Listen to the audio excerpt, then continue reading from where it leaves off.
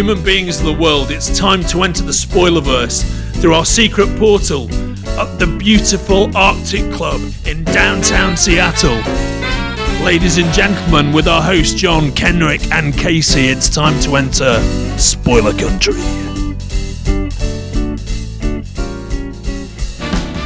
Hey, if you're listening to our show for the first time and you're on one of the social medias that we're on, like Twitter, Facebook, Instagram, any of those kinds of things, you should always check us out on scpod.net.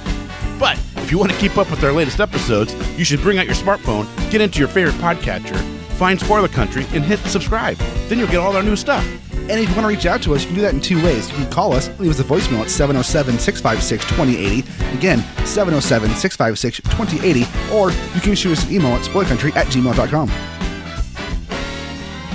Join the cult of the Spoilerverse, and welcome back to Spoiler Country.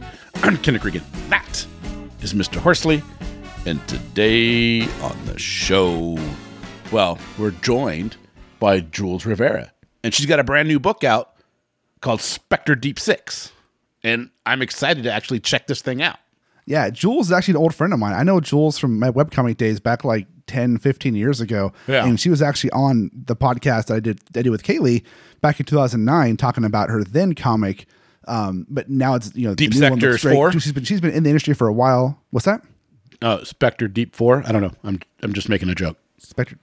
No, okay. You said a comic that she did back in 2009. She's on Deep 6. I got it. Moving on. Man, it's not funny when I get explained. No, damn it. I'm trying to move on, man. Jesus. Just let me get past this horribleness of me messing up, all right? So, anyways, Jules is an old friend of mine. She was great. And when she wanted to come on and talk to Casey, actually, it was funny because Casey reached out to her and was like, yeah, I'll come on. And I was like, Casey, I know Jules. I've known her forever. There's a funny story that I'll tell you after we listen to it about Jules that happened at a Comic-Con a couple years ago. But Jules was great. Her work is great. She has great art, great coloring, and her webcomic that is Love Jules is also really good too, that she's currently doing. So let's listen to Casey and Jules talk. And if you haven't yet, you need to check her out. There you go. Let's listen in their own words. And I want to get back to your story.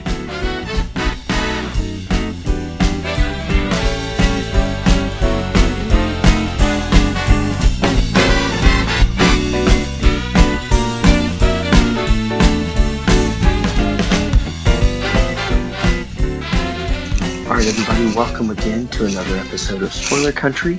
My name is Casey Allen, and today we're going to be talking to Jules Rivera.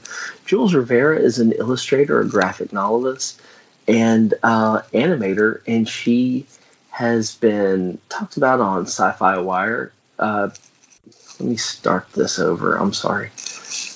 Hello everybody, welcome again to another episode of Spoiler Country. My name is Casey Allen, and today we will be talking to illustrator, graphic novelist, writer, animator, Jules Rivera. She is an Eisner Award winning... Okay, let me just cut in here real quick. I contributed to that Eisner, okay? I just have to qualify that, all right? I was like one of 6,000 people. So, yeah, sorry. Didn't mean to like. Sorry. Oh, yeah. That's very appropriate why to jump in there. That's why I should have written it down. Keep going, Casey. Sorry. Oh, I totally get it. All right, everybody. Welcome again to another episode of Spoiler Country. My name is Casey Allen, and today we will be talking to animator, illustrator, novelist, and writer and all-around good person, Jules Rivera. Jules Rivera is going to be talking about several projects in the works, one of which is Flaming Taco Truck en Fuego, and the upcoming Spectre Deep 6. Jules, how you doing today? I'm good. I'm chilling out. I'm melting out. It's it's evening time over here on the West Coast, and I stay busy. As you can, your listeners will pick up soon. I'm a busy friggin' lady. I'm working on doing the final layout work for the upcoming graphic novel compilation of my webcomic Love Jules. So I'm working on compiling that. I was hoping to get that done before Valentine's Day, but then my publisher was like, "Oh no, homie, we got other things to do." So I'm just trying to catch all of the things as they're falling. I'm doing the best I can over here. And I honestly, Jules, I had no idea that. So going back a little bit, your Love Jules comic, that is what initially made me go, oh, I need to talk to her. She is cool. Oh, she has some stuff to talk about and obviously has a lot of opinions about stuff. I need to talk to her. And it was just a fun comic. And then I go on your site and holy crap, you're not just a fun comic. You are legit. You are doing some cool shit. And so how'd that happen? Like, where did you start? How did you get into comics? How did I get into comics? Oh gosh. Okay, so really old, so I have to see if I can find the store. Oh, shut up! How old are you? I'm 36. I turn 37 next month. Jules, we're enemies now because you just called me old. I'm exactly 1 year older than you. You're 1 year older than me? Oh, okay. March 5th. Yeah. Senior citizens together. I'll save you. Great. I'll give you all the hot tips about the AARP discounts when in a few years when we get there. Yeah, and I'll share with you some coupons for my coupon book. Yeah. But anyway, I've always wanted to be a storyteller. Like, I always loved animated movies and animated TV shows from, like, the 90s when I was a kid. Like, 90s X-Men was a very big thing for me, even though it's not a good show, but I really enjoyed it because it was a really kind of adult cartoon that they aimed at, that somehow got aimed at kids, but I thought it was cool. It really stood out from all the other, like, kind of silly, goofy fart jokes cartoons that you had on Fox back then. So, that theme song slapped. It still does. Like, you could still put that shit on right now, and everyone's still, like, headbanging to it, like,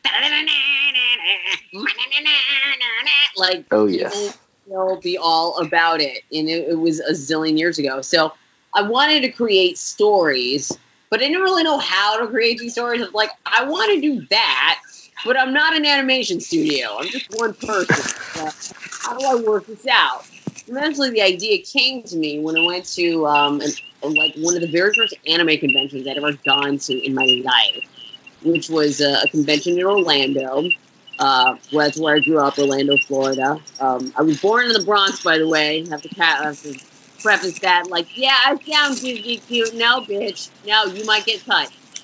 So, anyway, I from that anime convention, I learned that you could just make a whole ass graphic novel by yourself. I was like, oh, great, look at that. It's a way to tell a visual story in a way that's interesting to people, because I couldn't get people to read, like, prose or written stuff that I had done. Nobody wanted to read my crap, so I figured if I covered it in pictures, it'll look cool. And from there, I started making my own webcomics. It took me like a good 10 years before I actually made any good webcomics. Like, I Love Jules is a fairly new creation for me, even though it's actually 2 years old now. I just passed the 200th script on Love Jules. So I'm getting a little ahead of myself here. Long story short, I tried to juggle a day job in with doing my comics work on the side at night, and it just didn't jive. Like, the art piece was winning, and I had to quit the day job or else I was going to lose my marbles.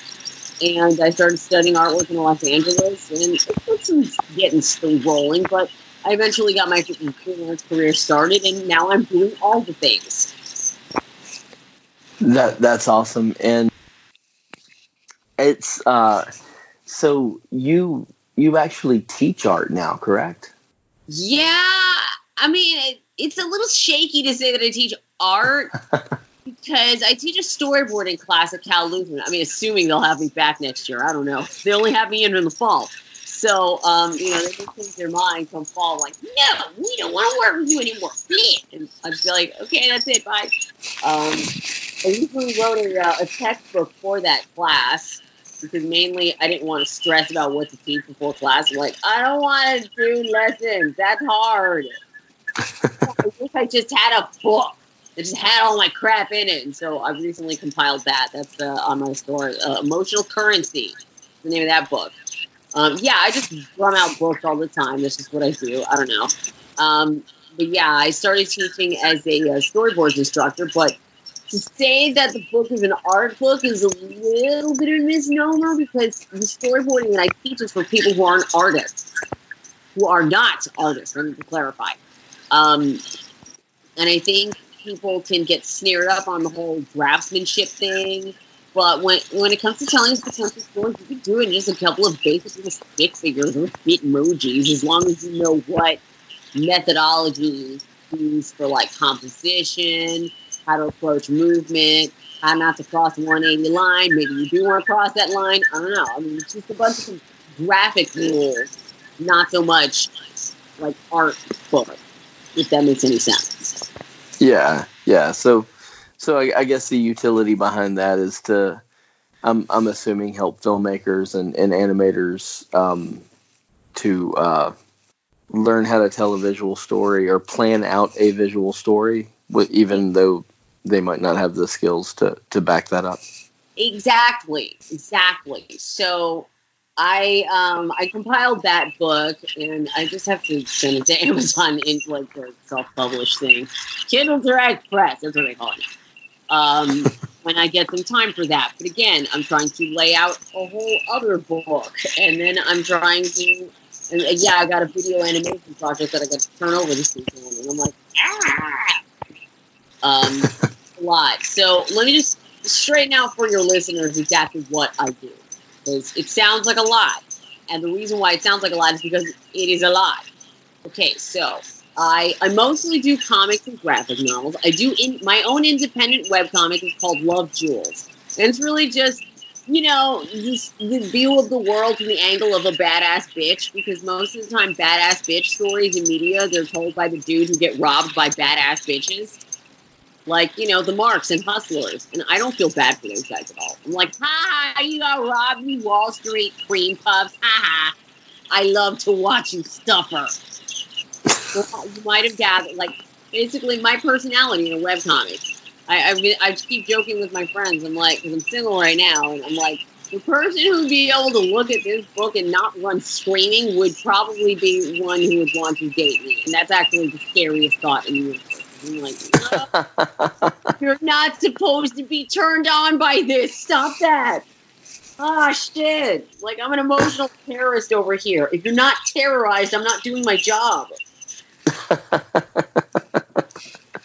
So, I mean, that kind of brings us into Manic Pixie Nightmare Girl, which is what was that your first book with Turner Publishing?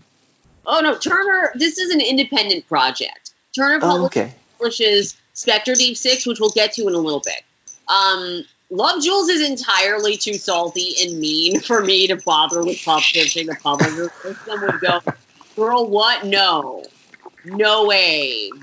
No. I mean, American publishing sure has its problems, but they're not going to take their chances on Manic Pixie Nightmare Girl. It is too hot for TV, ladies and gentlemen. No, Manic Pixie Nightmare Girl is a compilation of my first year's worth of strips. It contains about 80 strips worth. And, wow. Cover in the book, when you read it on the web, I try to tailor the experience to different social media platforms. Like, I've got Instagram where I have each comic panel is on a slide. You just swipe. You just go through, and it's fun. And on Facebook, I just have an old-ass Granny style. That's who's on Facebook, old people. Granny, our parents in Sarasota, they're on Facebook. And, I try to tailor it. But when it comes to the actual graphic novel, I make it feel like a novel. Like, all the strips are grouped into separate chapters. Like, I've got a chapter on, where I talk about romance and dating. I talk about pop culture jokes. I talk about what it's like to be Latina, you might have I don't know if you people figured out, I'm not a white person. Hi. What that's like, in a way, like, I like to be able to talk about things like race in a way where we don't have to get all defensive and weird about it. Like, okay, guys, like, look, you're not under attack here. Like, we're just talking, Holmes. Like, cool. Fine. Like, there's even a strip in Love Jules where, this person, like, I have a running character in the strip. Her name is Rebecca, but I'm trying to talk to the Beckys in the audience. I'm like, Rebecca, listen. You speak to them like respectful tone. Hopefully they'll listen to you, but I don't know. I don't know how effective I'm at him. But I'm like, I'm just trying to talk about white people, and she's like, ah! She screams, and I'm like, what? And like, kind of the point of the strip was she was triggered by the fact that white people itself can be an offensive term to white people, which I've seen is wild. So they're like, no, it's a reductive term, and I'm like, I need a thing to call y'all because you run the country and shit. We got shit to sort out. And yeah, it's kind of on mayonnaise fans. Mayonnaise fans. That's fine. You're fans of mayonnaise. We can talk now. There's got to be a name for pan-European pale people who are running shit and things that are going on. Like, you have to be able to talk about this shit. So yeah, Love Jules is about. Yeah, you can't have it both ways. You gotta be able to just go, okay, yeah, I am a white person. That is fine. Yeah, like otherwise, it's fine. Like I get the idea that there are people out there who feel like, oh, it's illegal to be white, or whiteness is under attack, or whiteness is being criminalized. But I mean, what it is being deprioritized these days, and a lot of people are really not adjusting well to the shift, and they're taking it. Oh my God, it's a bad thing to be white, and I'm like, no, you're fine. In fact, I hope you put on your sunscreen, but you just can't make everything all about you. That's all we're saying. Literally, here, race war right there. Stop making it about you. We'll be fine. Boom. It's getting upset about being treated like everyone else, which is, I mean, yeah, I guess when you're used to plush comforts and suddenly those plush comforts kind of go, or like everybody else is getting this plush comforts. You're like, I don't feel so plush anymore. And I'm like, wow, what kind of life do you lead where you have to feel better than somebody else in order to feel stable? Like, what's that all about? Huh? Yeah, it's the whole thing, Jules. Look, if I want to feel superior to people, I just watch British botched plastic surgery shows like everyone else, all right? Oh, God. There is an outlet for this. Oh, God. It's so tragic. And honestly, these poor people, and especially when they go abroad, so they're like, I went to Belgium, and Belgium fucked this poor person up. Am I allowed to say F-bombs on here? Bleep me out. Yeah, drop as many as you need. Okay, drop that hammer. Hi, I'm Wacky and Zany. So let's come back to Love Jules. So Love Jules, Manic Pixie Nightmare Girl, that's the compilation of the first year. The second year that I'm currently working on is Tidal Wave Queen, which is a much more ass-centric book. If I do say so myself, I really just play up the fact that, hi, let's talk about my butt. And we just had the Super Bowl. We just had double bubble trouble with Jennifer Lopez and Shakira on the same stage. Who didn't think that wasn't going to melt people's faces? Damn. I just don't understand how many people, how people got upset. It's just the dumbest thing ever. But, I mean, yeah. There was a entertaining halftime show. I didn't really see it, the whole thing, but okay.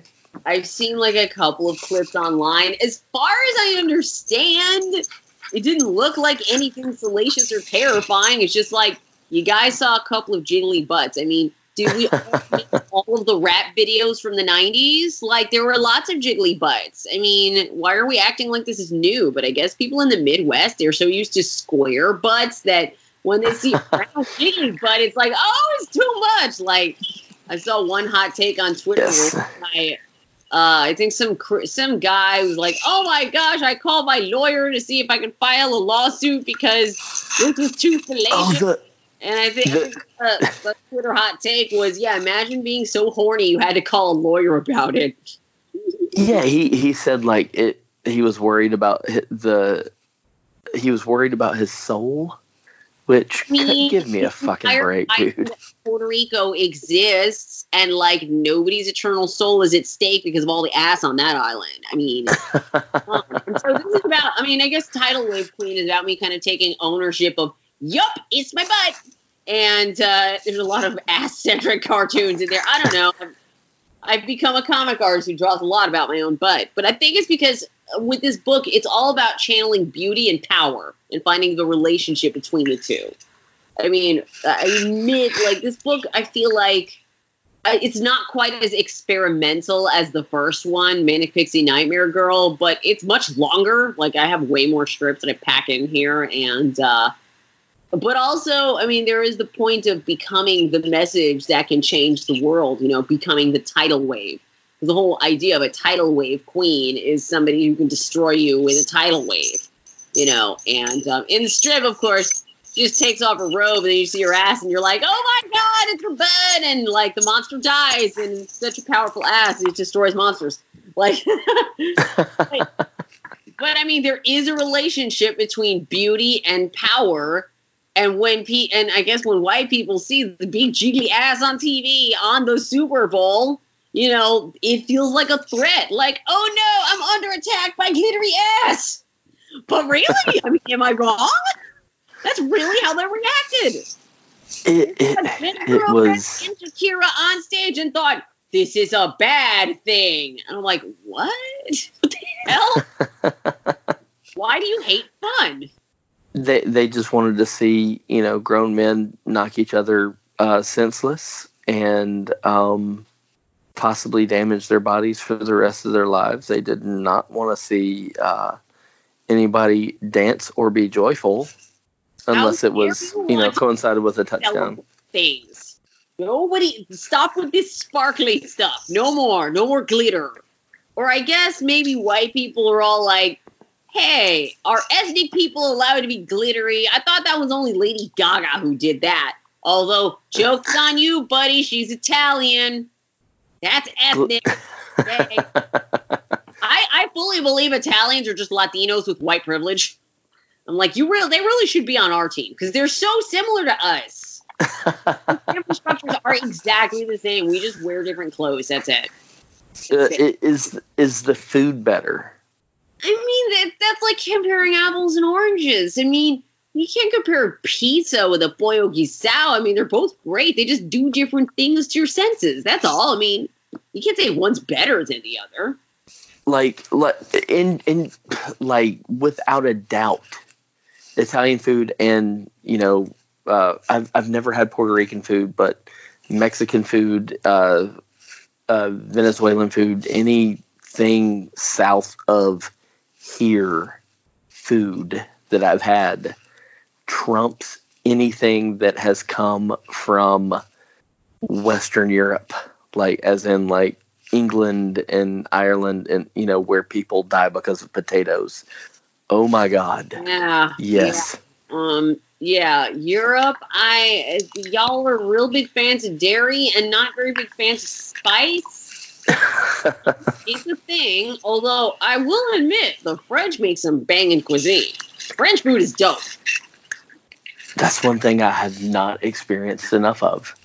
There's a really good French bakery in Atlanta. Whenever we go through Atlanta, we stop there. My 9-year-old loves it. So we'll go there and get lunch. But other than that, I've never had anything. I just think of escargot.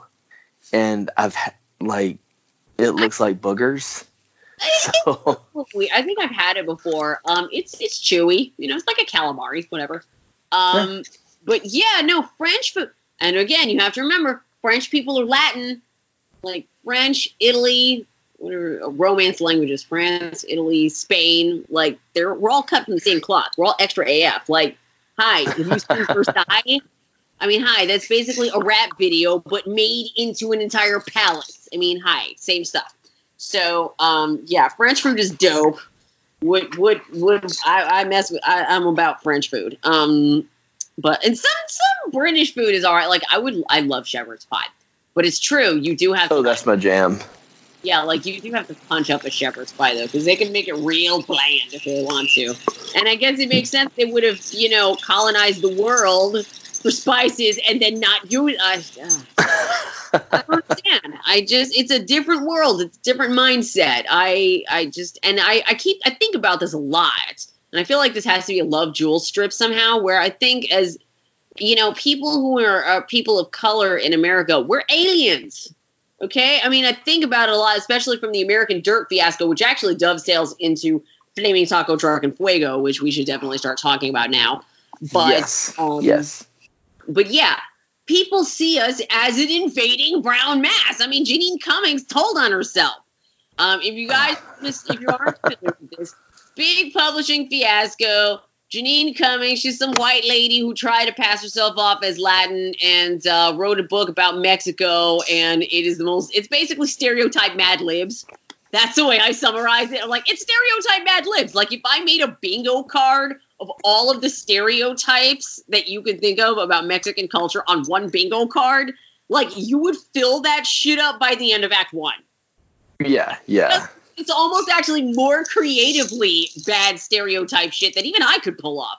But I don't try. So the whole thing, there's been a lot of kerfuffle on Twitter and social media and in the news back and forth about this book. And should white people write, the Mexican experience? I'm like, I don't care what you guys write as long as you don't spit out stereotype stew. We just make the racism go away. Is that hard? You need a spot checker, and you really don't want to have that awkward conversation about how maybe your 7-layer dip isn't awesome, Karen? I think that's what it is. I mean, I think publishers are genuinely afraid of hiring Latinos because they're going to get challenged.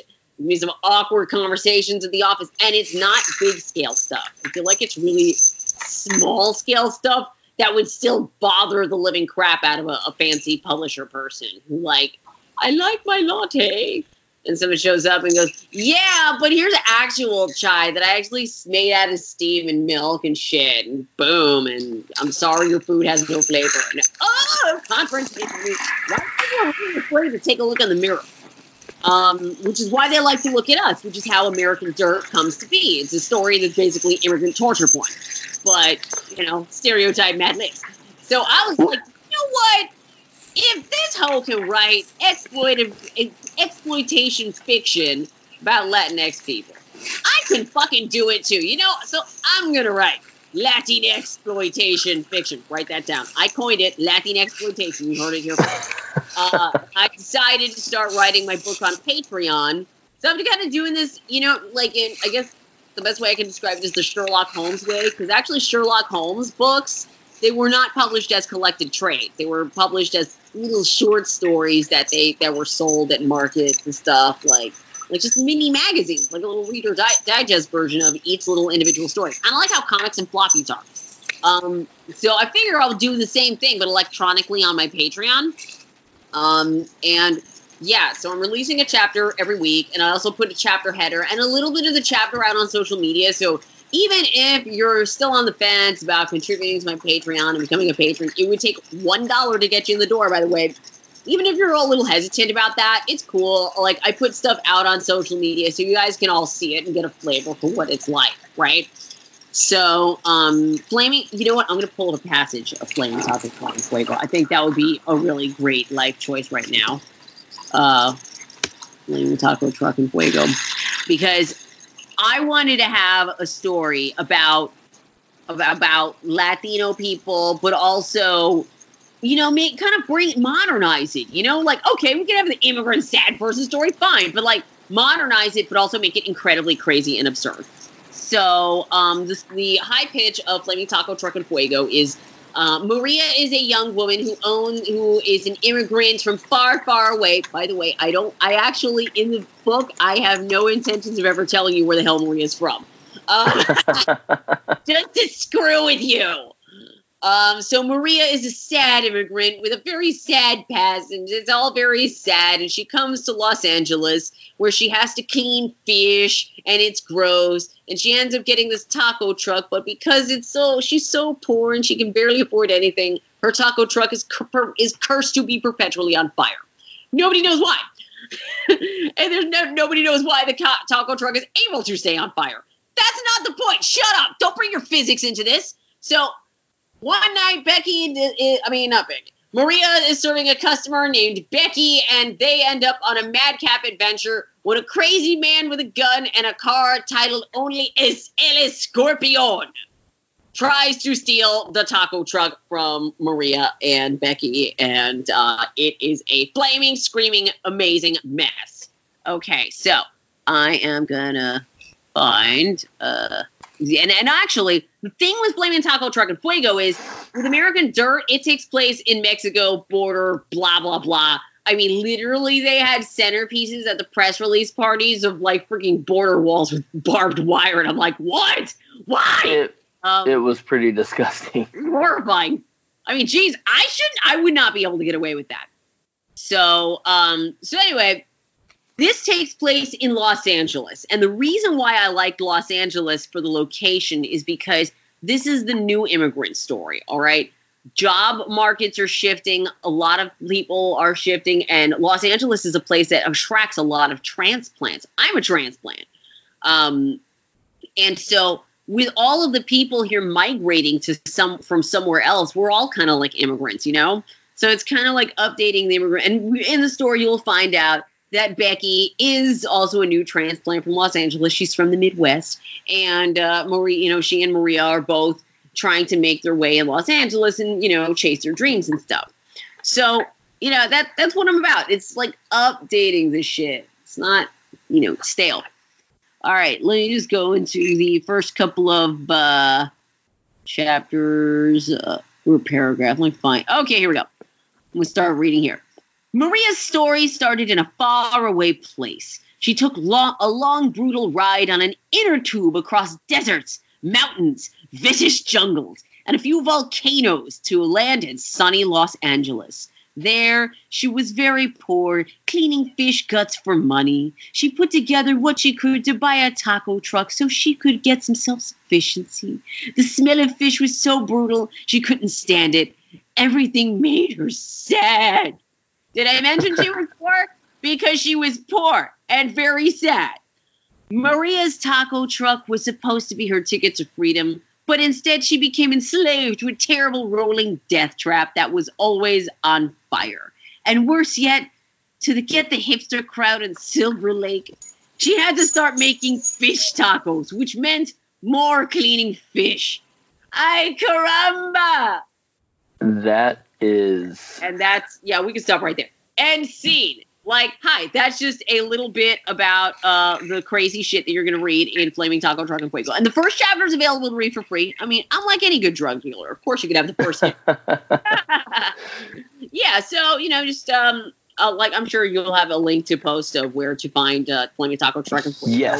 Yes, we will. And Patreon patrons and, support the project. Or if you guys just want to kind of watch from the sidelines where to follow on social media and stuff. Yes, I'm so glad that you're able to use your art and your talents to kind of draw a line in the sand and go like, hey, this shit is not cool. In regards to that American Dirt book, because I mean it's very much reminds me of Hillbilly Elegy, except it was almost intrinsically more harmful, and especially because this is people that really do not have a voice. What about Deliverance? Like, that's another. I would think that's definitely another story that has certainly harmed people's perceptions of hill-type dwelling citizens. Actually, as someone who lives out in the middle of nowhere in Alabama, right. It keeps tourism down, which is great. But no. $1, man, what are you talking about? It's state income tax, Holmes. Just saying, tourism pays. Hillbilly Elegy by J.D. Vance has really it painted a picture of, dirt poor Appalachians. We believe in God and guns and family values. And that sounds like every TV show about Southerners I've ever seen ever. Yes, it was. That's almost a line from True Blood. It was like Mayberry set, a little bit further back into the woods, but it didn't address any of the issues going on. The systemic poverty, the terrible conditions of living for these people, lack of access to social services, lack of access to clean water. Did I mention the horrific opioid addictions? It's just it's a mess. Rural America, nobody seems to be talking about how rural America has a rampant opioid problem, and also is meth a problem out there too? Because I know meth swept the Midwest. All I'm gonna say is I passed a few barns on the way home. I work in the city. I drive home, and there are a few barns that I pass that I'm amazed have not exploded yet. They're either really good at what they do or really bad at what they do. Oh mercy! Oh no! Y'all need Jesus. Yeah, like rural America is not doing okay, and I do worry for you guys. Like there's a lot going on out there that, like, I was just talking to someone on Twitter. And I think we were talking more about the more northerly Midwest type area. But basically most rural areas in America kind of fit this criteria where, you don't have as much access to resources. And, like, if you have a really bad injury, like, you don't have access to the kind of doctors you need. There are doctors doing diagnoses via freaking Skype. And I'm like, wow, that is scary AF. Because, like, I live in Los Angeles. Like, Cedars-Sinai is just over there. Like I can have access to some of the best doctors in the world, although my insurance is with Kaiser Permanente, so I can have the best doctors in Van Nuys.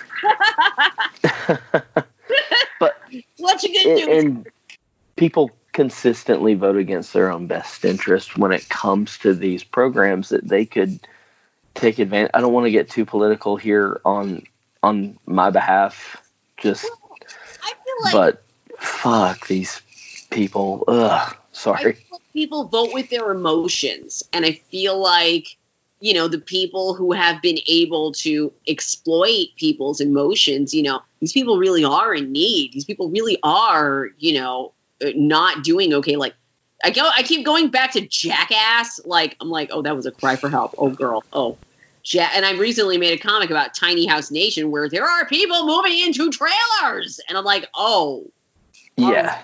People okay? Are my mayonnaise fans okay? I worry. And that's, I think, is a shifting dynamic that I like to bring with Love Jules and also Flaming Taco Truck and Fuego too, because I just wanted to show some shifting racial dynamics where we're not like Latino people or Latinx people. We're not the people you need to feel sorry for us. Like, we're good. I'm fine. Like, I handled like 4 client things today and donated plasma. What? Shut up. I'm unbreakable. I really do appreciate the social commentary you put into your comics. And I think that shit's important. I think it needs to happen. I think more people need to be honest like that and express these things like you're doing in your comics. And it really makes me excited to see somebody vocalize these things and put it out into the world, because I think if more people discuss it, the problems that we're encountering today are going to be better easily solved because the taboo is gone. Yeah, exactly. We've already discussed it. Like, it's fine. We'll start calling you mayonnaise fans. I'll concede on that note. Man, I feel like white fragility is some serious full-scale shit. Like, I feel like I haven't been taking white seriously enough when they say, I feel triggered. I'm like, how triggered are you? And I think about it, and I'm like, okay, this is a person who probably through no fault of their own, has found themselves in a position where lots of large, mean brown people are throwing knives and sticks at them. So, and they don't, and people have this weird culture where y'all don't confront each other about anything. You just pretend everything's fine until somebody burns the house down. I mean, y'all are really non-confrontational, and I wonder about that. So due to all that non-confrontation, you have no skills in how to deal with confrontation, and now you have all the people all mad at you, like coming for you, like maybe it is some full-scale shit, you know? And that's part of what makes love, Jules, love. Like, yeah, it's mean and salty, but it's still tough love, you know? Like, I love the world. I want you to change it for the better. Sometimes you just got to get told your outfit in the mirror doesn't look good. Fix your shit. You'll be fine. So, can we talk a little bit about your upcoming comic? Lord, I'm blanking. I have a feeling that's where we're going. Ma'am? Are we going to Spectre Deep Six Plan, or are we talking about Tidal Wave Queen? Spectre Deep Six, actually. Right on. Okay. Tidal Wave Queen is more Love Jules, whatever. Spectre Deep Six is a very different production from Love Jules. This is a much more mainstream thing that I'm doing. I'm working with Turner Publishing, and they're the reason I have a video animation thing I got to do by this weekend. Of like, I got a lot of stuff to do. I signed a 6-book deal with them. Use pause for emphasis. 6 books. That is nuts. Oh God. On one hand, wee, but on the other hand, now I got to make 6 books happen. Well, 5 now because I knocked out Spectre. So Spectre Deep Six is the first book that I've been doing as part of this 6-book deal. And there are actually 2 trilogies that I'm working on. Spectre Deep Six and the other one that's coming up is 200. And we can talk a little bit about that later. But Spectre Deep Six is kind of like our kind of Hollywood action, big budget type blockbuster. I'm working with a writing partner. Her name is Jennifer Brody, and she wrote a science fiction trilogy called The 13th Continuum, or the Continuum Trilogy. The first book is called The 13th Continuum, and it's really wacky and crazy. It's about this crazy underwater society that happened as a result of an apocalypse, and they throw people out to sea, and it's bonkers. And then the lead of the story gets telepathically connected with a space dude. Like, it's wild. So when Jen came to me with the premise of Spectre Deep Six, I was like, that is the craziest damn thing. Of course I'm working on that. So let me give you the high premise. This is what sold me. She was like, okay, I have an idea for a story. It's about a team of soldiers who die in the line of duty, but then get resurrected to fight battles in the field. And then they get paid in time to haunt their old lives. And she, went on from there. But basically, dead soldiers brought back from the dead. Now they're ghost agents. And I'm like, that is so fucking crazy. Like, of course I'm doing that. What? Yeah, that premise is so rad. I'm an artist, okay? And the thing is, with being an artist, especially in the comics industry, is that I get a lot of people trying to pitch me on working with them. And I don't work with just anybody. In fact, I've gotten very discerning in the last few years. But I've heard some pitches where I'm like, yeah, I don't know about that one. I'm like, you can't see my face, but there's a lot of scrunching. I'm like, that pitch, that's not. Oh, no, that's not a good idea. I mean, even now, like, I feel awkward whenever one of my friends on social media, they're putting out this project and I think it doesn't look good. I'm like, oh, no. Oh, this is awkward. Oh, dear. Oh, I don't know what to say about this. Like, just the less you say, the better. I feel like on social media, the best way to do it so you don't piss people off, just speak in emojis. You don't have to say words. People's heads. That's I need to make that into a Love Jules strip too. So coming back to Spectre. Spectre is a story and a half. We follow 6 individual ghosts, which means I had to draw 6 individual freaking stories, and it was a lot. I also helped with some of the writing on the stories because when it comes to pacing 6 individual ghost stories in a comic book, and I'm working with a writer who's still working on learning the comic book format and what actually works with it.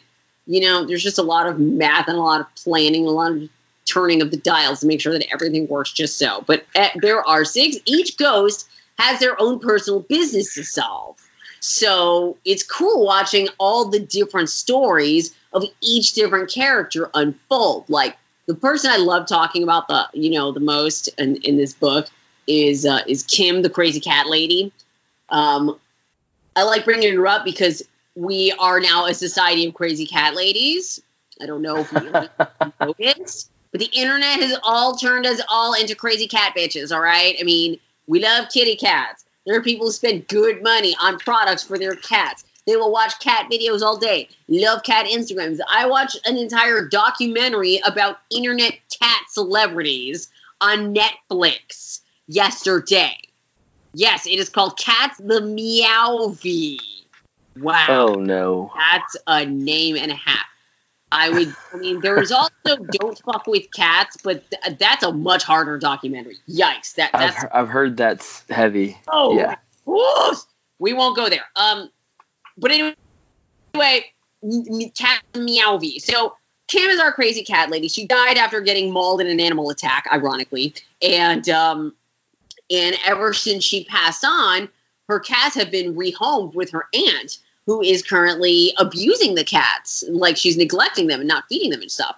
So Kim has her personal little mission that she's going to have to free the cats. Otherwise, your kitty cats are going to suffer and die. Like, that's the scale here, okay, guys? We are saving cats' lives in this book.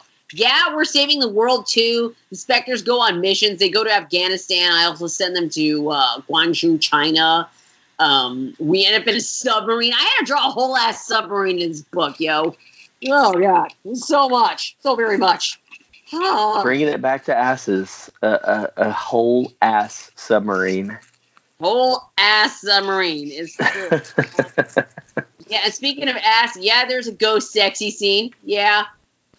Nice. It's all my fault. I did that. It's my fault. Sorry. I mean, one of the ghost stories, I wanted to kind of evolve and kind of start off as it seems like just a simple friend fight, but kind of evolve into a full-blown love story.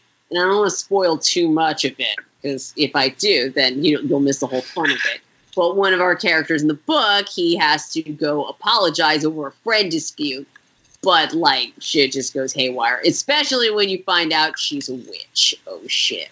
So, yeah, I can't introduce a sexy witch without there being some sex. That's crazy. So, to be honest, though, I mean, how do we know that ghosts aren't actively right now all around us? Just blowing us get up? Nasty. Just, yeah. So, the world needs more of that. Well, yeah, like, think about it. If everybody got regularly, like, maintained by a ghost friend, that's the most... that is the best way I've ever heard it put. That ghost blowjob scene. You just spelled it all out for me. They just want ghost blowjobs. That's all. Incels just want ghost blowjobs. You should let them have that. I wish it's the most democratic way I've ever heard anyone say. Yeah. Maintained. Hi, welcome to Life with Jules. Things could go off the rails real fast with me. I'm like the Fast and the Furious. Just next thing you know, we're off a cliff. I'm very excited for the new Fast 9 movie. So very excited. F9 Help, the movie.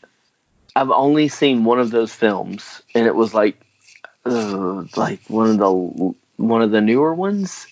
And the new ones got better. Like once the movie guys started taking the franchise a little more, not really taking it seriously, but like they leaned away from the seriousness and kind of leaned into the camp a little bit, and also leaned into the fact that it's a diverse franchise. Yes, people like it because there's flavor in the damn tea. Great, awesome. It was totally camp. It was the one where they're in Cuba and he finishes the race backwards with his car on fire, like at the beginning of the movie.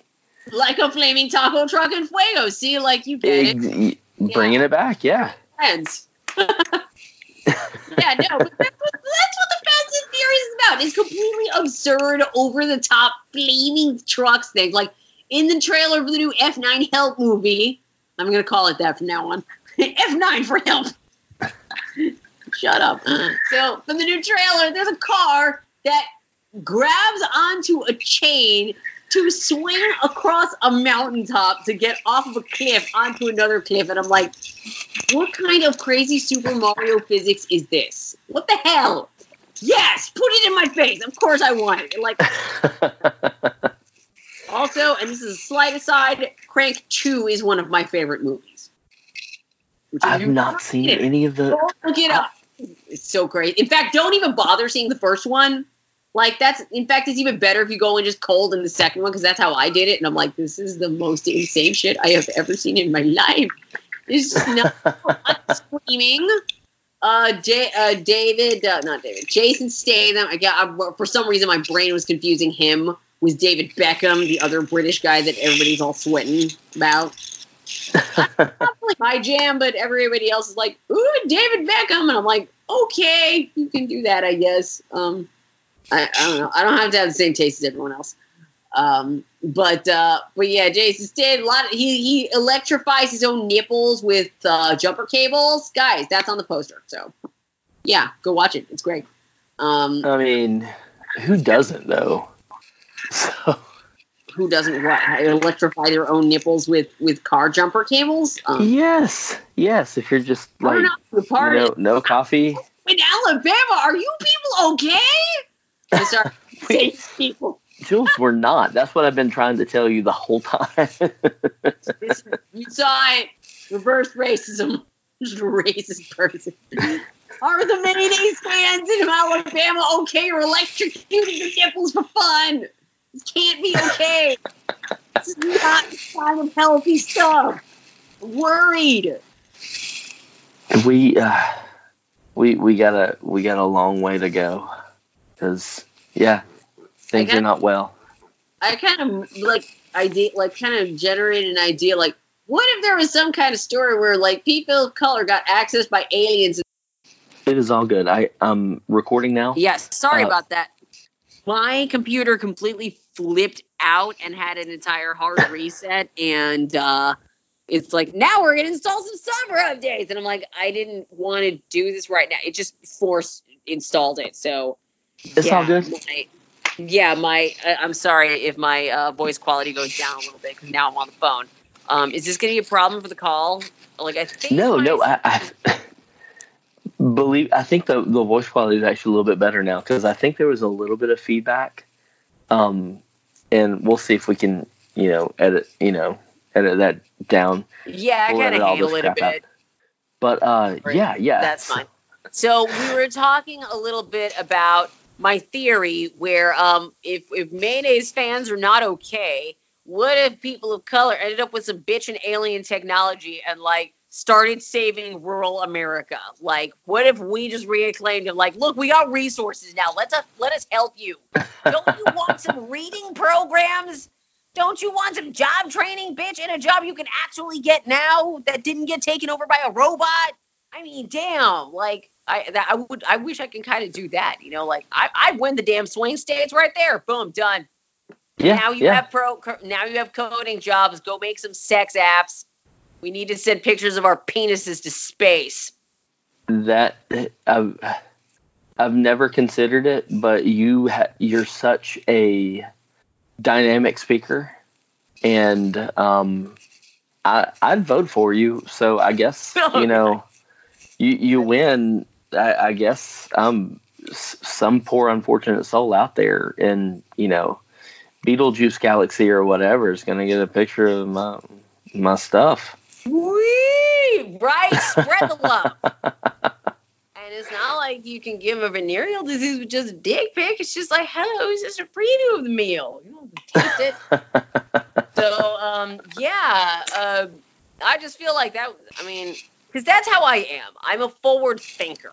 All right, that's kind of the crux of what I do. I'm a forward thinker, and yes, I like to challenge the system, mainly because the system is really stupid. Oh yeah. And I'm like, We need to fix this. It's not okay. There are too many of us feeling dehumanized for all the wrong reasons, and we're pitted against each other when really I'd want, like, other higher up power people, like, held accountable, and nobody's holding them accountable, and I'm like, shrug, I guess I gotta save myself. I don't know. But yeah, I mean, just feel like there's gotta be ways where we can help each other eventually. And I feel like we're on the right path. In a way, I feel like the internet and social media is the start to how we all become the Borg. I mean, think about it. We're all reacting to each other's feelings and thoughts and arguing and figuring it out, but the Borg have it all worked out. They're like, no, we all think the same. Everybody just finally started agreeing with everybody else. That's how the Borg Collective became the Borg Collective. There you go. Sci-fi. Yeah. Do you remember having a decent memory?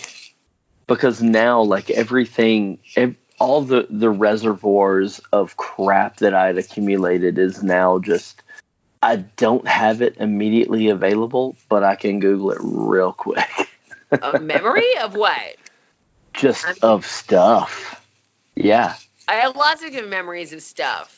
Like, no, just the ability to recall stuff almost immediately without aid of a computer device. Because just with the proliferation of technology and everything, it seems like that's kind of a lost art for some people. Myself specifically, it might just... I mean, real talk, before we had cell phones, we had little written down phone books. We had the little letters on the side to keep track of all your friends' phone numbers by alphabet. Or if you're really disorganized, if you're chaotic evil, then you just had your shit in like a spiral bound notebook or something. And you didn't bother to categorize your numbers. I mean, the technology is just making it easier, but we've had technology that did this before. We just called it different stuff. I mean, it used to be an answering machine, whatever. I was definitely a chaotic notebook haver. That was my jam. So my mom still keeps all her computer passwords in a physical notebook that she keeps by her computer. Like, and I'm not saying that for hackers. Like, don't attack my mom. I'll find you and I will stomp your face. It'll be bad. But yeah, like, my mom I'm like, that's actually pretty brilliant. It's simple. A notebook can't crash. It's a physical notebook. Like, makes sense. I mean, whatever. Oh yeah, it totally makes sense. Yeah. Well, tell us where we can get Flaming Taco Truck and Fuego. Okay.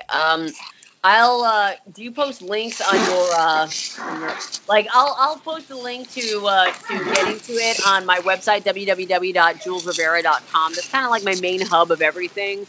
I really should make a little sub hub. I'm so but yeah, also on www.julesrivera.com is where you can learn about Spectre Deep 6 a little bit. There's right there on the front page, got the big picture saying, "Look, it's Spectre Deep 6." So yeah, you can go check that out. I also work on the webcomic Love Jules. That's also, you can find that on the website.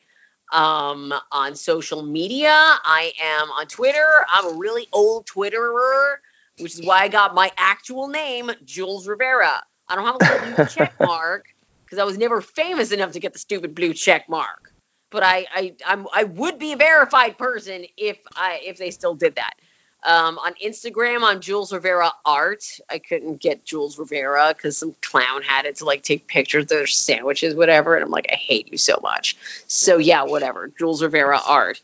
On Facebook, I'm barely on Facebook anymore. Don't reach me there. I don't have anything smart on Facebook. I try to stay on Facebook as little as possible.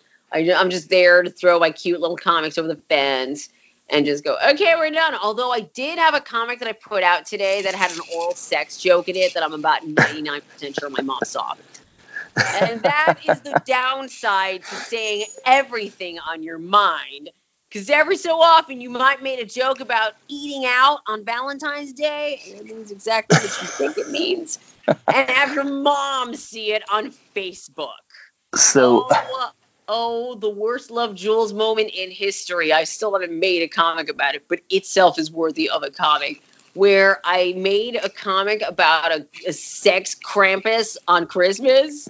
And I set it to release on Christmas Eve because I figured, well, me and my family are going to be really busy. My mom's not going to be fooling around on social media. It's going to be fine.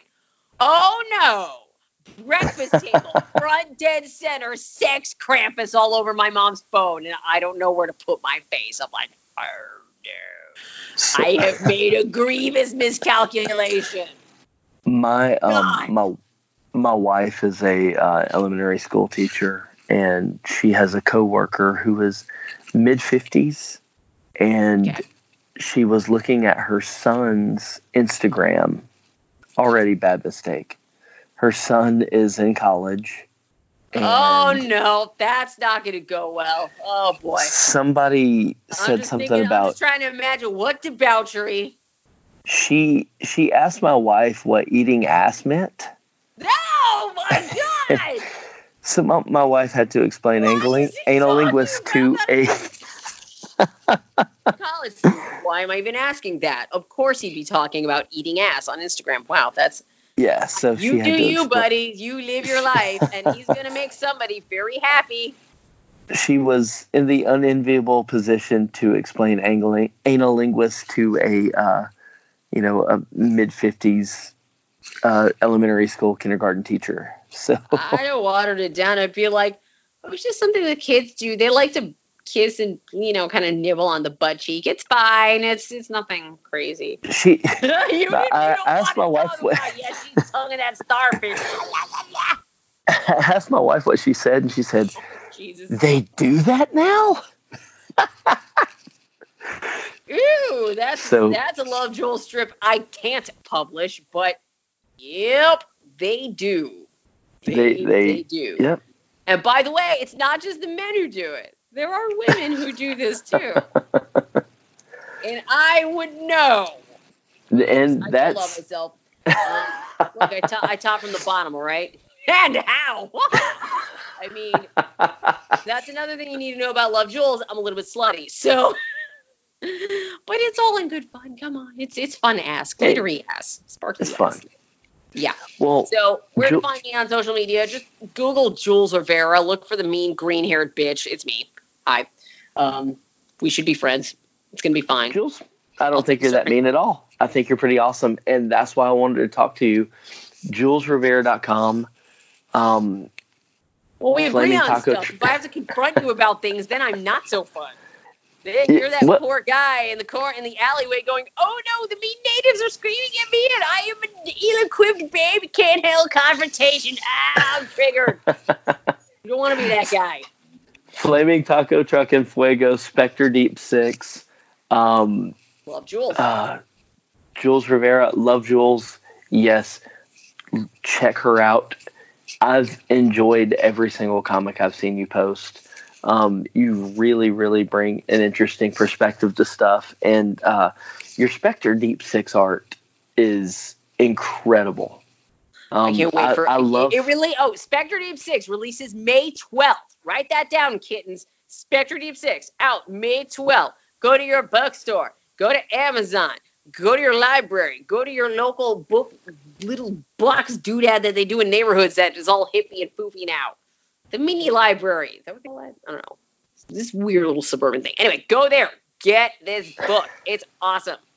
Yes, check it out. It looks amazing, and I cannot wait to read it. So, Jules, thank you very much for coming on the show. Do you have anything else to say before we head out? Well, thanks for having me, Casey. Remember, guys, Valentine's Day is coming up. There's going to be a lot of candy about. Make sure you floss. Good idea.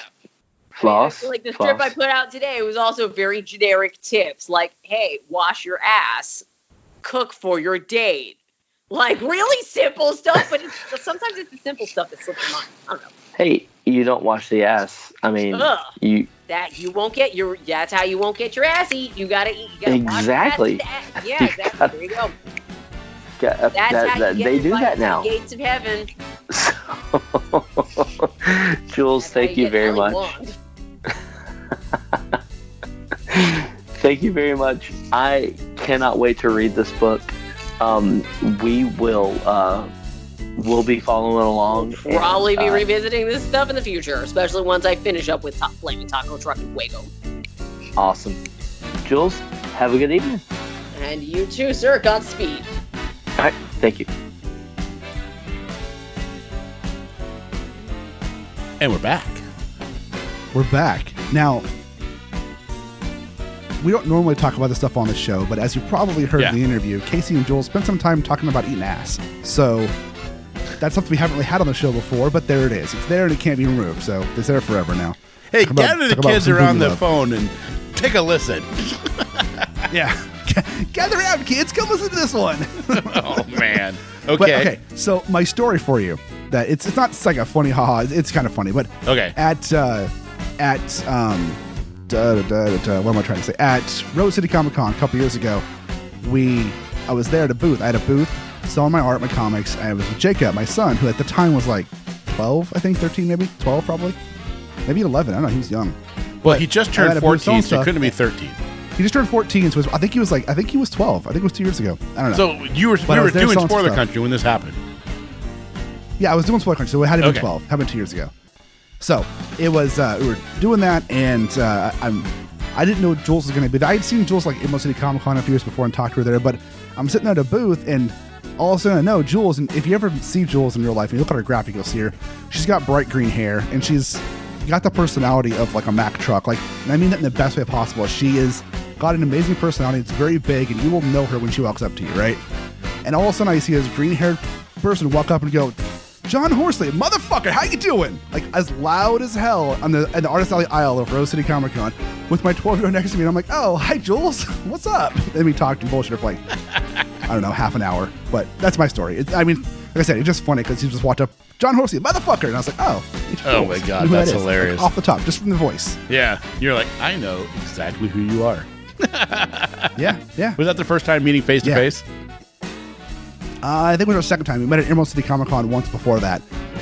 Like the year before when she was doing a signing at a table for, she colored some kids, like some Barbie comics or something like that. And my girls had bought them from her. And I was like, "Hey, hi Jules, what's up?" And, this is the first time like meeting in person, actually having a chance to talk in person, Yeah, that's cool. That's really cool. Well, I'm glad she came on, and I really appreciate it. I'm excited to check out Spectre Deep 6. Yeah, it looks good. I looked at all the previews for it. It looks really good. So, and it's Jules does great work. She has a great sense of color and a great sense of style within what she does. What's awesome. Yeah. So, by now, people know that we give a big spiel at the end to talk about checking out our back catalog. And yeah, you should do it. You really need to do it. There's so many good stuff back there. There's a really cool one that should probably get more play. We had the opportunity to talk with Uwe Boll, and he was promoting boxing, the shock jock guy. Oh, Alex Jones. Alex Jones. Fuck that guy. Yeah. And of course, so Uwe said, "Hey, any podcast that want to have a good interview, let me know. I'll come on." And we reached out. We were like one of the first ones to reach out, and he said, "Yeah, I'll come on." Yeah. And we literally had. And it was fun. We Casey was our listener. Yeah, pretty much. We had more. This was like episode 80 something like that. I'm kidding. We were doing it for a little bit. Yeah, we had more than just Casey. It was like Casey and like my mom, I think. The two. I'm just kidding, but yeah, we legit had Casey, and that was it. But he came on. We had such a great time with Uwe. I'm not even kidding. He was so cool. Yeah. And he is so smart. And he has a lot of opinions. And he is a fun guy to listen to talk. And I implore you to go back and check out the interview with Uwe Boll. And then on top of that one, if you're a fan, and maybe you're a friend of 30 Days of Night, we had an opportunity to talk with the co-creator, Ben Templesmith. And he's actually come on a couple times after that. We usually get him at a con, but we got him. Before he came on, he goes, "I got about 20 minutes. We're like, "Okay." 2 hours. That guy stayed on. And it was so much fun. And we talked about work. We talked about comics that he loves. We talked about politics. We talked about Brexit. It was a crazy, crazy interview. And it was a lot of fun. And I would suggest going there and checking that one out. And Johnny, what's a great interview that you haven't heard in a while that we did that you think that people should know about? Oh man, one of my favorite ones, and I've said it before, but one of my favorite ones of all time is the first time we talked to Stephen Frank. Oh, And that was such a early great on. one. I think it's like episode 47 or something like that. So Yeah. it's early on, and it just the level of the stories that man tells us on that episode about his grandfather have stuck with me for the last 2.5 years, and I still recant that story to people. I'm like, look, I talked to a guy, and here's it hits you on a different level, and it's the sheer just his creatism and him personally. Just I'm glad we became friends with him over the years. Yeah, And he's become that a one close always sticks out friend. in my mind as one of my favorite episodes. Yep. He's actually become an actual close friend. You know, that when he comes to town, we go to dinner, we have drinks, we talk beyond the podcast. I went when he was here last time. I went with him to a panel that he was hosting, and just sat on the side just to listen to him give his panel. And we just sat, and we were waiting for them to open the door, and we sat on the ground together and just bullshitted for like an hour before. Yeah. I mean, that's just the kind of person that Stefan is.